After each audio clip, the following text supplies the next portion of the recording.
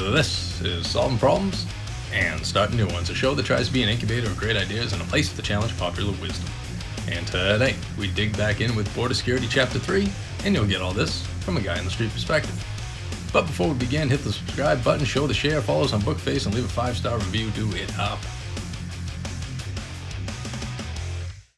Alright, before we start the show, let's take a look at the headlines in the 2021 Post-Apocalypse Update of 2021. New York Times. Alabama governor says it's time to start blaming the unvaccinated folks. I thought Alabama was a die free or die state.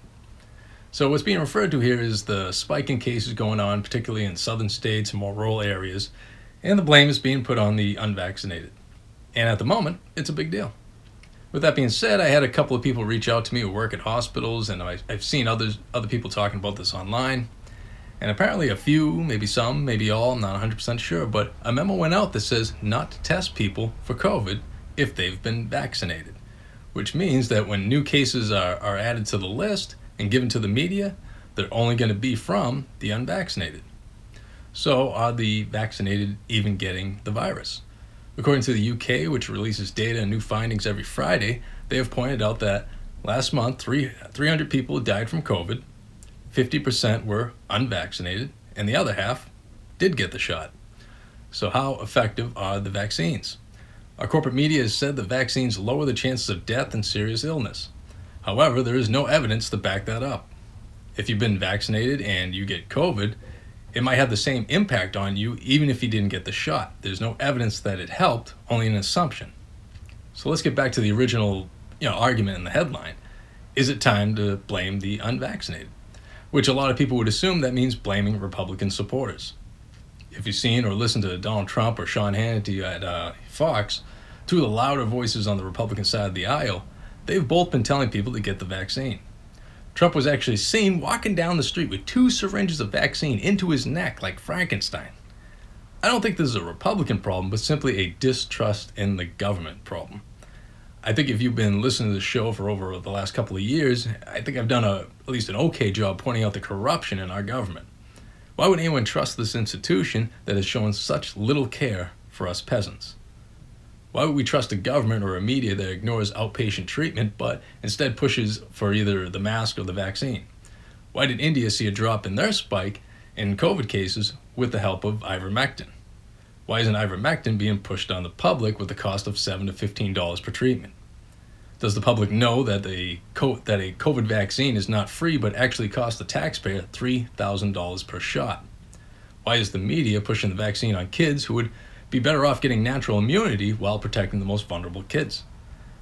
Why did the inventor of mRNA technology say kids should not be getting the vaccine, saying that mRNA vaccines is not made for kids?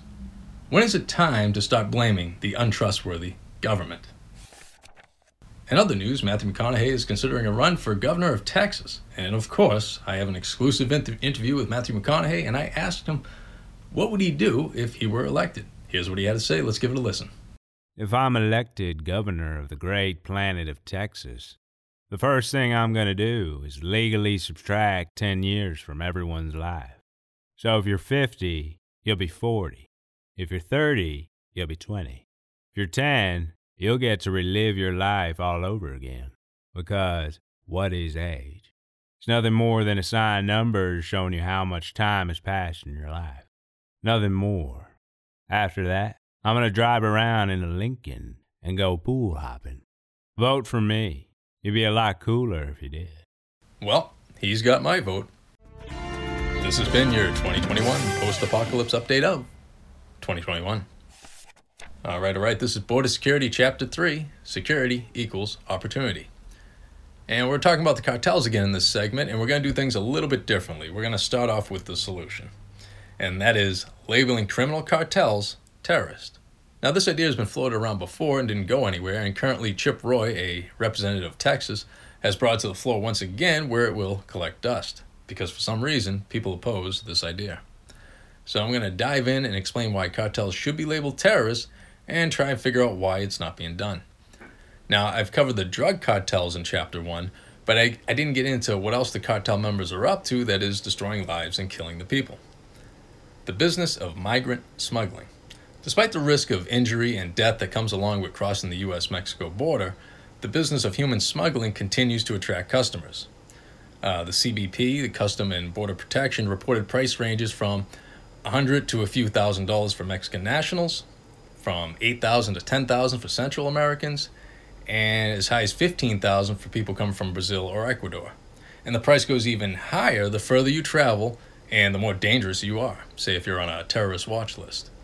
The high price tag means many people taking the journey find themselves in debt to their smuggler. The United Nations actually reports on this. Those who cannot make payments, the UN writes, may fall victim to human trafficking that can include forced labor, sex slavery, and organ harvesting. These criminal organizations do not care about the safety and well-being of the people they are smuggling. They only care about the money.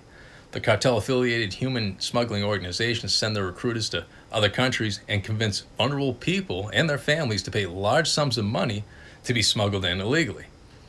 More than 178,000 people encountered the CBP agents at the southern border during the month of April, and recent reports show a number of those individuals entered the country by climbing over the 30-foot border wall. Some of the individuals making this journey face risk of serious injury, with reports detailing stories of migrants who broke their legs and ankles and incurred serious head injuries after falling over the wall. Over the past fiscal year, CBP has so far rescued 5,638 people at the southwest border. Smuggling groups, or coyotes, which pay fees to travel through cartel-occupied lands, but are generally not all cartel members themselves, are just as dangerous. While making this journey with the smuggling groups, women understand the inherent risk of being raped and they take contraceptives prior to their journey.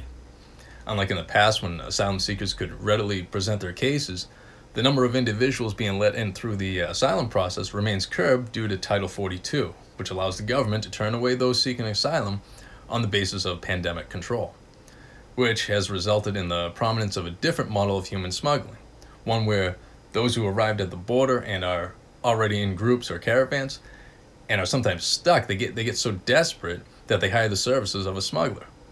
These people have already gone through so much at this point, so a lot of smugglers visit the migrant shelters and find new clients, knowing how desperate they are.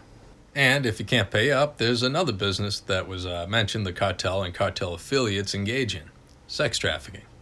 Now, before I get into this, I don't know if you've seen the pictures, but all these migrants are walking around with Biden t-shirts on. Who's carrying the screen press around with them, just whipping up shirts? And secondly, why didn't they do this when Trump was president? With his ego, he would have been all like, on second thought, let him in. Whatever. Poor marketing decisions were made, that's all. Anywho, the business of sex trafficking. Now, this lucrative business is gaining in popularity among cartels, not as much as drugs, but the sex trade is estimated to be worth $150 billion a year currently. And they don't pay taxes, so where are the hungry liberal woke supremacists on that?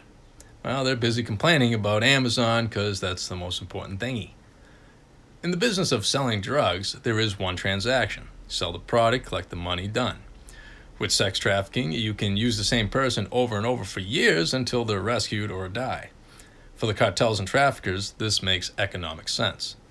This is a major issue in this country and in the world. It's something that we all agree on, but I don't see a lot of outcry like I see on critical race theory or using proper liberalese pronouns. So here's a question, and maybe a few quick facts on sex and human trafficking and why it should outshine all the other bullshit talking points. Nearly 80% of human trafficking is for sex. 19% is for labor exploitation. Researchers note that sex trafficking plays a major role in the spread of HIV. There are more human slaves in the world today than ever before in history. There are an estimated 27 million adults and 13 million children around the world who are victims of human trafficking. Human traffickers often use a Sudanese phrase, use a slave to catch slaves, meaning traffickers send in broken-in girls to recruit younger girls into the sex trade. Sex traffickers often train girls themselves, raping them and teaching them sex acts. 80% of North Koreans who escape into China are women. 9 out of 10 of those women become victims of human trafficking, often for sex. If the women complain, they are deported back to North Korea, where they will be thrown into gulags or simply executed. An estimated 30,000 victims of sex trafficking die each year from abuse, disease, torture, and neglect.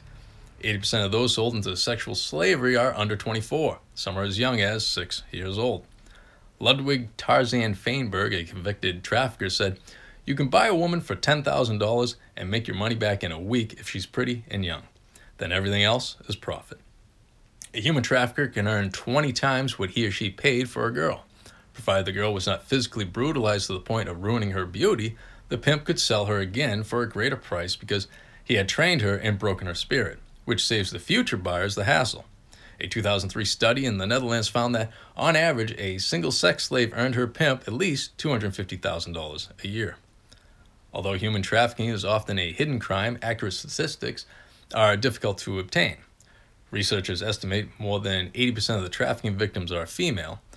Over 50% of the human trafficking victims are children. The end of the Cold War has resulted in the growth of regional conflicts and the decline of borders. Many rebel groups turned to human trafficking to fund military actions and garner soldiers.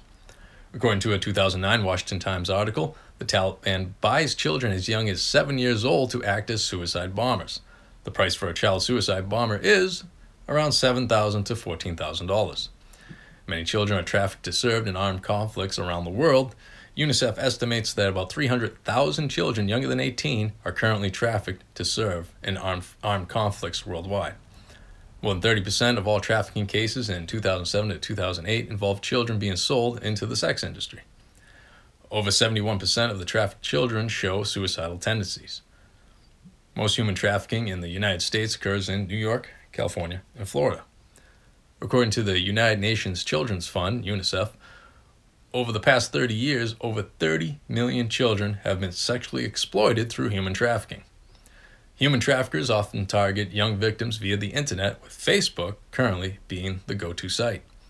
Sex traffickers often recruit children because not only are children more unsuspecting and vulnerable than adults, but there is also a high market demand for young victims. Traffickers target victims on the telephone, the internet, through friends, at the mall, after-school programs. Several countries rank as high-source countries for human trafficking, including Belarus, the Republic of Moldova, Russia, Ukraine, Albania, Bulgaria, Lithuania, Romania, China, Thailand, and Nigeria. The next group that's also pretty high is Belgium, Germany, Greece, Israel, Italy, Japan, Netherlands, Turkey, and the good old U.S. Women are trafficked to the U.S. largely to work in the sex industry, including strip clubs, massage parlors that offer sexual services, and prostitution. They're also trafficked into sweatshops, domestic servitude, and agricultural work, farming. Sex traffickers use a variety of ways to condition their victims, including subjecting them to starvation, rape, gang rape, physical abuse, beating, confinement, threats of violence towards the victims and the victim's family, and forced drug abuse. Family members will often sell their children and other family members into slavery. The younger the victim, the more money the trafficker receives. For example, a 10-year-old named Gita was sold into a brothel by her aunt. The now 22-year-old recalls that when she refused to work, the older girls held her down, stuck a piece of cloth in her mouth so no one would hear her scream, as she was raped by a customer. She would later contract HIV. Victims of human trafficking suffer devastating physical and psychological harm. However, due to language barriers, lack of knowledge about available services, and the frequency with which traffickers move victims, human trafficking victims and their perpetrators are difficult to catch. In approximately 54% of human trafficking cases, the recruiter is a stranger. In 46% of the cases, the recruiter is known to the victim. 52% of human trafficking recruiters are men, 42% are women, and 6% are a team of both. Some human traffickers recruit handicapped young girls, such as those suffering from Down syndrome, into the sex industry.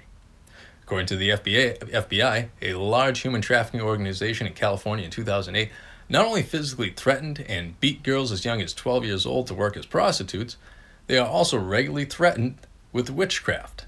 That is according to the FBI, not QAnon. Human traffickers often work with corrupt government officials to obtain travel documents and seize passports. Women and girls from racial minorities in the U.S. are disproportionately recruited by sex traffickers in the U.S. The Sunday Telegraph in the UK reports that hundreds of children as young as 6 years old are brought to the UK as slaves each year. Japan is considered the largest market for Asian women trafficked for sex. Airports are often used by human traffickers to hold slave auctions, where women and children are sold into prostitution. Human traffickers are increasingly trafficking pregnant women for their newborns. Babies are sold on the black market where the profit is divided between the traffickers, doctors, lawyers, border officials, and others. The mother is usually paid less than what is promised to her, citing the cost of travel and creating false documents. A mother might receive as little as a few $100s for her baby. Due to globalization, every continent of the world has been involved in human trafficking, including a country as small as Iceland. Many times, if a sex slave is arrested, she is imprisoned while her trafficker is able to buy his way out of trouble. Today, slaves are cheaper than they've ever been in history. The population explosion has created a great supply of workers, and globalization has created people who are vulnerable and easily enslaved. Human trafficking and smuggling are similar but not interchangeable.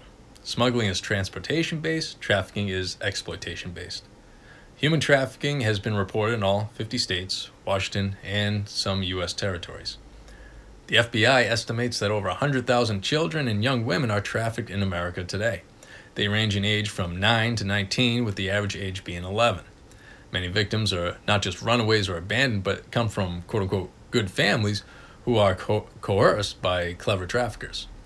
Brazil and Thailand are generally considered to have the worst child sex trafficking records. Nearly 7,000 Nepali girls as young as 9 years old are sold every year into India's red light district, or 200,000 in the last decade. 10,000 children between the ages of 6 and 14 are in Sri Lanka brothels. Human trafficking victims face physical risks such as drug and alcohol addiction, contracting STDs, miscarriages, forced abortions, vaginal and anal trauma, among others. Psychological effects include developing clinical depression, personality disorders, suicidal tendencies, post-traumatic stress syndrome, and complex post-traumatic stress syndrome. The AIDS epidemic in Africa has left many children orphaned, making them especially vulnerable to human trafficking. The largest human trafficking case in recent U.S. history occurred in Hawaii in 2010. Global Horizon Manpower, Inc., a labor recruiting company, bought 4,000 immigrants in 2004 from Thailand to work on the farms in Hawaii. They were lured with false promises of high-paying farm work, but instead their passports were taken away and they were held in forced servitude until they were rescued in 2010. According to the U.S. State Department, human trafficking is one of the greatest human rights challenges in this century, both in the United States and around the world. And lastly, number 50, today a slave costs about $90 on average worldwide. And the government will make excuses not to label these groups terrorists. Why is that? Well, let's connect some dots. In May of 2019, a Wells Fargo banker pleaded guilty to knowingly opening bank accounts for people working with drug cartels. Luis Figueroa admitted he took part in the money laundering scheme that stretched across the U.S. And he's not alone. There is a recruitment drive to find people willing to open bank accounts for cartel members. Drug money is deposited into amounts below the threshold of regulatory reporting. Then the money is wired to shell companies in Mexico where it is picked up by the cartels. This single operation we're talking about laundered $19 million. Just think of it. Think of what $1 billion in cash actually looks like. That's 10 million $100 bills. Do you think cartel members are just keeping that in a drawer or under their bed? Common sense, which isn't so common, would tell you that they're keeping it somewhere safe, like a bank. So laundering money isn't a rare occurrence, but just simply part of the cartel business structure. Now, as a person who's pretty familiar with finances and donation practices of politicians, I can tell you I have yet to find a single politician with recognition that hasn't taken money from a banking institution. Now, I'm just guessing on this part, but would it be too much of a stretch to say maybe the banks don't want the cartel members labeled terrorists because they don't want to lose those billions of dollars? Maybe they don't want people to see how corrupt they are if investigators had the ability to dig into their practices. Maybe the bought and paid for congressional leaders are protecting their investors. Not all the evidence is there, but I don't think it's much of a stretch. You can also listen to the weak arguments of corporate media and the government when claiming cartels should not be labeled terrorists. One of the main reasons it's been said not to label them terrorists is they are a threat, but not an ideological or political threat, meaning that their violence doesn't come from corrupt values like Muslim extremism or white or woke supremacy. Cartels are simply a criminal organization, and that, for some reason, is a satisfactory answer to lawmakers. But here's the thing. There are 3 major criteria that can label you a terrorist organization, and ideology isn't in the top 3. It's So let's go over the top 3 and see if cartels meet that criteria. Number 1, it must be a foreign organization. That's a non-issue. Number 2, the group must engage in acts of terrorism. Terrorism defined to include the use of explosives or firearms to endanger others. Check. Kidnapping to compel actions by another. Check. And assassination, particularly politicians. As far as assassinations go, so far not on the U.S. soil, but there have been political assassinations on the Mexico side. Should Congress wait till it happens here? Sounds to me you can check that box. And lastly, the terrorist activity must threaten the security of U.S. citizens and/or the broad security of the country. I think I've proven that point earlier. So what would labeling them terrorists do? Well, as mentioned previously, authorities would be able to freeze up bank accounts and go after people who set it up a lot easier. People would reconsider doing business with a cartel member because the penalties would, at minimum, double for anyone funding or working with a terrorist organization. Also, stigmatizing the cartels will slow smuggling operations, as no one trying to get across the border wants to get caught donating to terrorists or buying large quantities of drugs from them for the same reason. Also, this would force other countries to consider taking the same approach. So to recap everything from previous chapters and episodes, labeling cartels terrorists isn't the only thing. It will take a multi-pronged effort. Securing the border with tough policies and a wall in strategically placed areas, undercutting the cartels with better paying job opportunities to the farmers and producers, better education on curbing addiction, better healthcare to promote physical wellness instead of a society that's constantly trying to promote the legalization of all drugs as if that's going to work. All this leads to the most important lesson to take away from these 3 chapters. Without security, there is no opportunity. Look at yourself as an individual, look at this country or others. If you are not safe, if your country is not safe, then there will be no opportunity to prosper. Security equals opportunity. That's all anyone and anywhere really needs. That's all I got for you today. This was Solving Problems and Starting New Ones. Ciao.